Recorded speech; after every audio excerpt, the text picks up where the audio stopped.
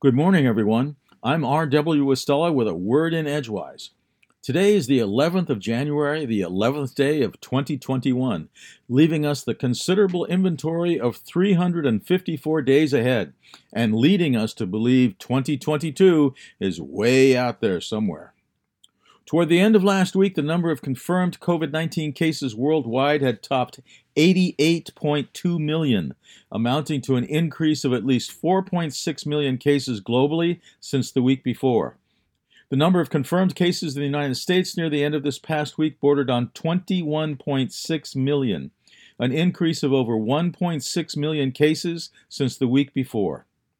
This past Friday, the New York Times reported that the U.S. top infectious disease expert, Anthony Fauci, quote, predicted the daily death toll from the coronavirus will continue to rise for weeks to come, and counseled patience with the vaccination program gearing up across the nation. On that note, the United States Food and Drug Administration has continued its emergency use authorizations, or EUAs, for the Pfizer BioNTech COVID-19 vaccine and the Moderna COVID-19 vaccine. And the CDC, or Centers for Disease Control and Prevention, has recommended giving COVID-19 vaccines in the following phases. 1A, healthcare personnel and long-term care facility residents. 1B, frontline essential workers and people aged 75 years and older.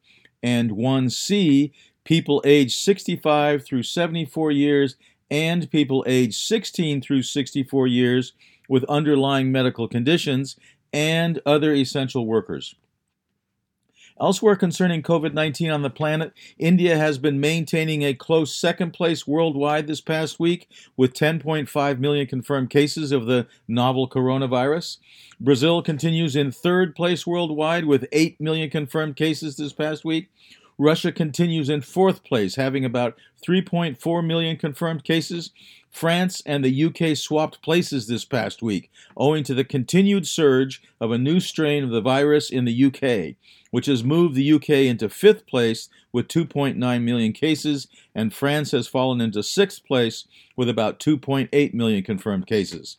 Turkey, which has 2.3 million confirmed cases, continues in seventh place. Importantly, the UK has already for a month been administering vaccine doses, proving true the fears of many that we humans will still have to be tenacious and determined in our fight against the novel coronavirus, since vaccination on its own will not be ending this pandemic anytime soon. Deaths from COVID-19 globally by this past Friday were nearing 2 million.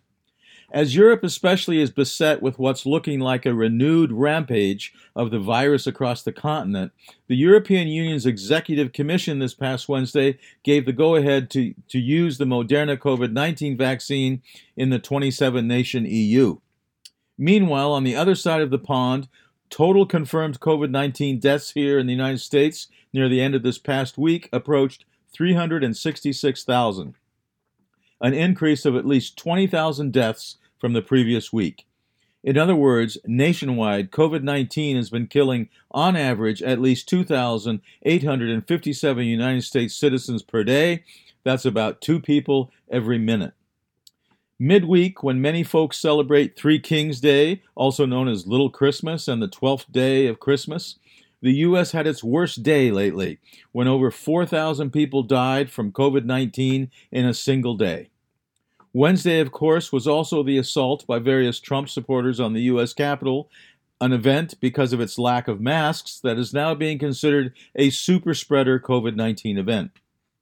Important to remember is that the United States has only about 4% of the world's population, but we currently have at least 24% of the world's confirmed COVID-19 cases, and about 18% of the world's COVID-19 fatalities.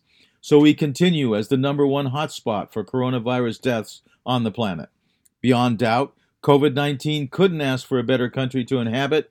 We have proved from the beginning to be the most hospitable to the virus. Were we to look for a bit of brightness in all this, however, it might be that our odds of coping successfully with the challenge of defeating COVID-19 are improving, simply because we have had nearly a year of experience seeing what works and what doesn't, so that 2021 could well be the year we collectively, as Americans, get truly serious about fighting the novel coronavirus. Elsewhere internationally, second place in COVID fatalities goes again to Brazil, nearing 201,000 deaths from the virus since the beginning of the pandemic. India is again in third place with close to 151,000 deaths, and Mexico remains in fourth place with almost 132,000 coronavirus deaths since the beginning of the pandemic. Heavenward, early evening in the east-southeast sky, look for the stars Betelgeuse and Rigel in the constellation Orion, and then drop down to the constellation Monoceros, the unicorn, reckoned from left to right by the stars Procyon, M50, and Sirius. Wednesday night is New Year's Eve by the way of the Julian or Old-style calendar. Today in 1838, Samuel Morse and Alfred Vail at the Speedwell Iron Works in Morristown, New Jersey, performed the first public demonstration of telegraph messages sent using dots and dashes. Today in 1755, in Charlestown, island of Nevis, British West Indies, Rachel Fawcett, said to have been a beautiful and spirited woman, gave birth to Alexander Hamilton, whose last name belonged to a less than respectable Scot named James Hamilton, whom Rachel had spent some time with after a series of affairs after she had become dissatisfied with her marriage to a West Indian merchant, who would have Rachel arrested for adultery. She managed to escape serious punishment and opened up a grocery where young Alexander kept the books until age 12 when his mother died. He became a clerk in St. Croix until age 18 and then sailed to New York City to study law.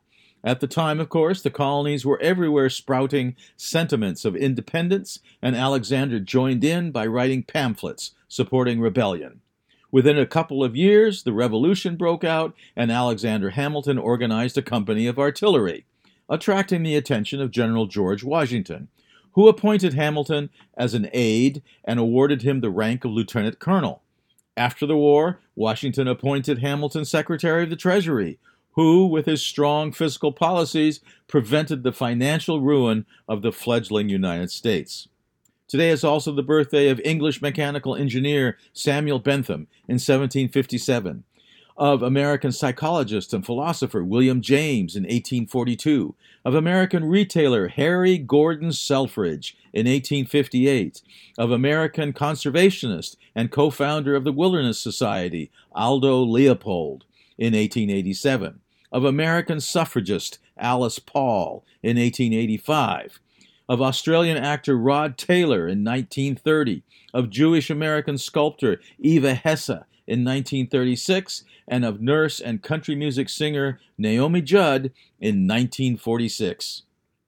From Orono, Maine, I'm R.W. Estella with a word in Edgewise. Here's to the fourth official week of winter, and again, Happy New Year, everyone.